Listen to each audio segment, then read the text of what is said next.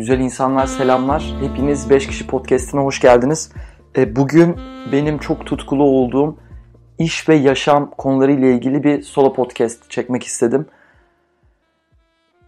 Bundan önceki bölümlerde çok fazla konuştuk. Bir sürü öğrenimimiz var. Annemiz, babamız, toplum durmadan bize nelerin ne şekilde olması gerektiğiyle ilgili bir şeyler anlatıyor.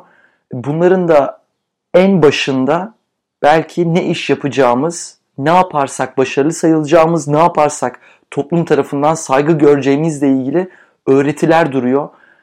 İyi bir okuldan iyi bir şekilde mezun olduktan sonra prestijli bir firmaya gir, iyi bir firmaya gir, iyi bir maaş ödeyen bir firmaya gir.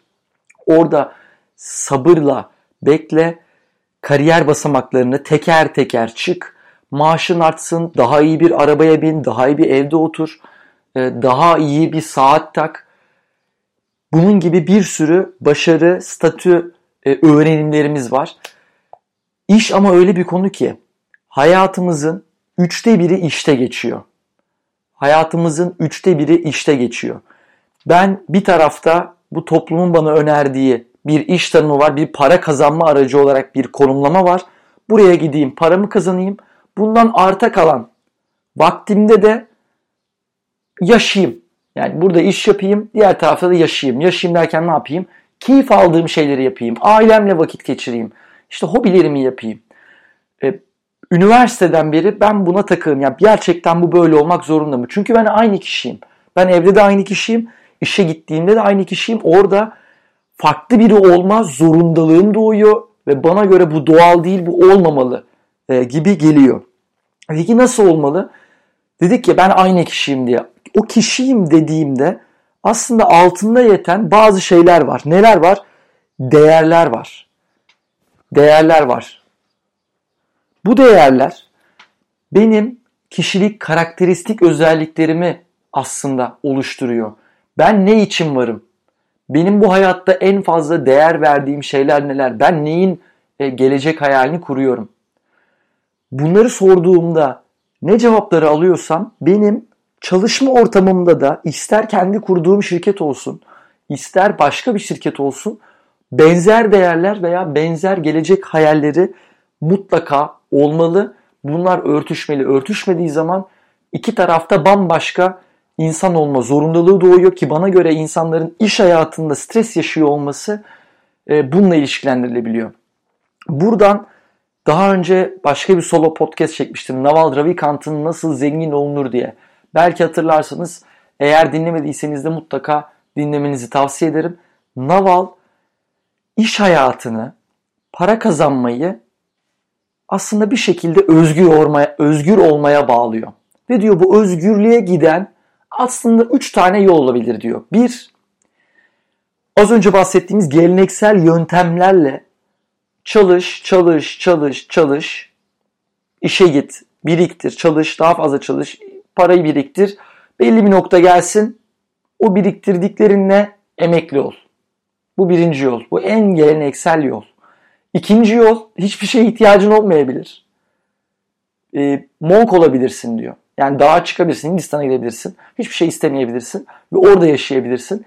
Üçüncü yol ise İş sana oyun gibi gelir diyor. İş sana oyun gibi gelir. Bir şey nasıl sana oyun gibi gelebilir? Nasıl bir ortam olursa, ne yaparsan oyun gibi hissedersin, kendin gibi olabilirsen. Gittiğin ortamdaki ekspoze olduğun, konuştuğun insanlar, oynadığınız ve içinde bulunduğunuz alan çok keyifli geliyorsa, gerçekten hiç para almıyor olsan bile yapacağın işi yapıyorsan, hiç para almıyorsan bile gerçekten vakit geçirmek istediğin insanlarla vakit geçirerek o işi yapıyorsan, o iş sana oyun gibi gelir. Ve şuraya da bağlıyor Naval, o yüzden diyor kimse benimle rekabet edemez.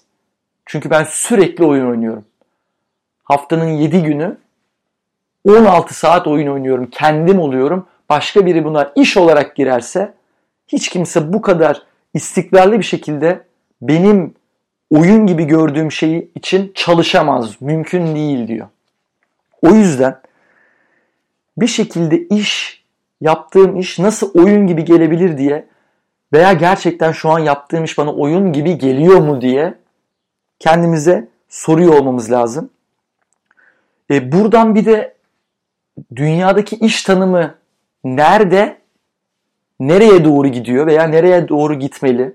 Bununla ilgili de ufak bir şey söylemek istiyorum. Bundan önce vahşi kapitalizmin önerdiği modelde şu var. Şirketi bir yaşayan canlı gibi görelim. Etkilendiği bir sürü paydaş var. Bu paydaşlardan bir tanesi kurucular, bir tanesi yatırımcılar, bir tanesi çalışanlar, bir tanesi tedarikçiler, bir tanesi çevre, doğa. Bu şirket bütün bu paydaşların hayatına etki ediyor. Bu şirket bir değer yaratmaya çalışıyor, bir değer yaratıyor ve bir şekilde bu yaratılan değer bu paydaşlar arasında paylaştırılıyor. Bundan önce, günümüzden önce veya belki 20. yüzyılda diyelim vahşi kapitalizm şunu söylemiş. Kurucular ve yatırımcılar gelirlerini maksimize etsin de diğer paydaşlara ne oluyorsa olsun. Yani çalışanlar bundan az faydalansın, çok az maaşla çalışsın. Tedarikçilere çok az para verelim. Çevre, doğa hiç umurumuzda değil. Eğer daha ucuz olacaksa, materyal daha ucuza mal edebiliyorsak, çevre, doğa bunun bedelini ödeyebilir. Şimdi geldiğimiz dönemde, ben kapitalizme doğrudan karşı değilim. Şimdi geldiğimiz dönemde bu şuraya doğru evrilmeli. Ben bütün paydaşlarıma hakkını veriyor muyum? Bağ kuruyor muyum? Empati yapıyor muyum? Her bir paydaşım sanki benmişim gibi, sanki benim kardeşimmiş gibi düşünüp oradaki emeğin karşılığını veriyor muyum? Yani ortak bir değer paylaşımı yapıyor muyum? Bence artık bizim jenerasyon, bilinci açık olan insanlar ya böyle şirketler kuracaklar ya da böyle şirketlerde çalışacaklar. Neden? Çünkü yine bizim jenerasyon böyle çalışmayan şirketlerin ürünlerini ve hizmetlerini satın almayacak. Almayalım da zaten. Soralım arkasında, senin arkanda nasıl bir sistem var? Çalışanlara nasıl davranıyorsun? Tedarikçilere nasıl davranıyorsun? Çevreye, doğaya nasıl davranıyorsun? Bu sorulara içimize sinen cevaplar vermeyen hiçbir şirketin ürününü, hizmetini satın almayalım. Müşteri ürünü ve hizmeti satın almadığında ne olacak? Bu şirketler seve seve dönüşecek.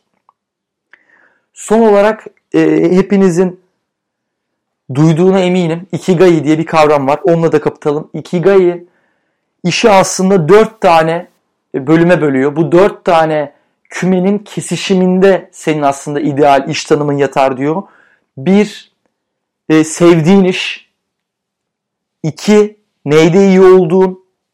3. Gerçekten para kazanabileceğin. 4. Dünyanın ihtiyacı olan şeyler.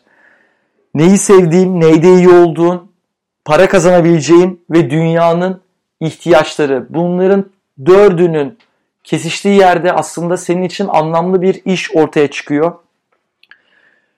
Bence bu tanımı, bu herkesin bireyseldir bu arada. Bu bireysel olarak kendi ideal, anlamlı iş tanımını ortaya koyabiliyor olmak veya bunun çabasını veriyor olmak çok önemli. Çünkü dediğim gibi hayatımızın minimum 1/3 işte geçiyor.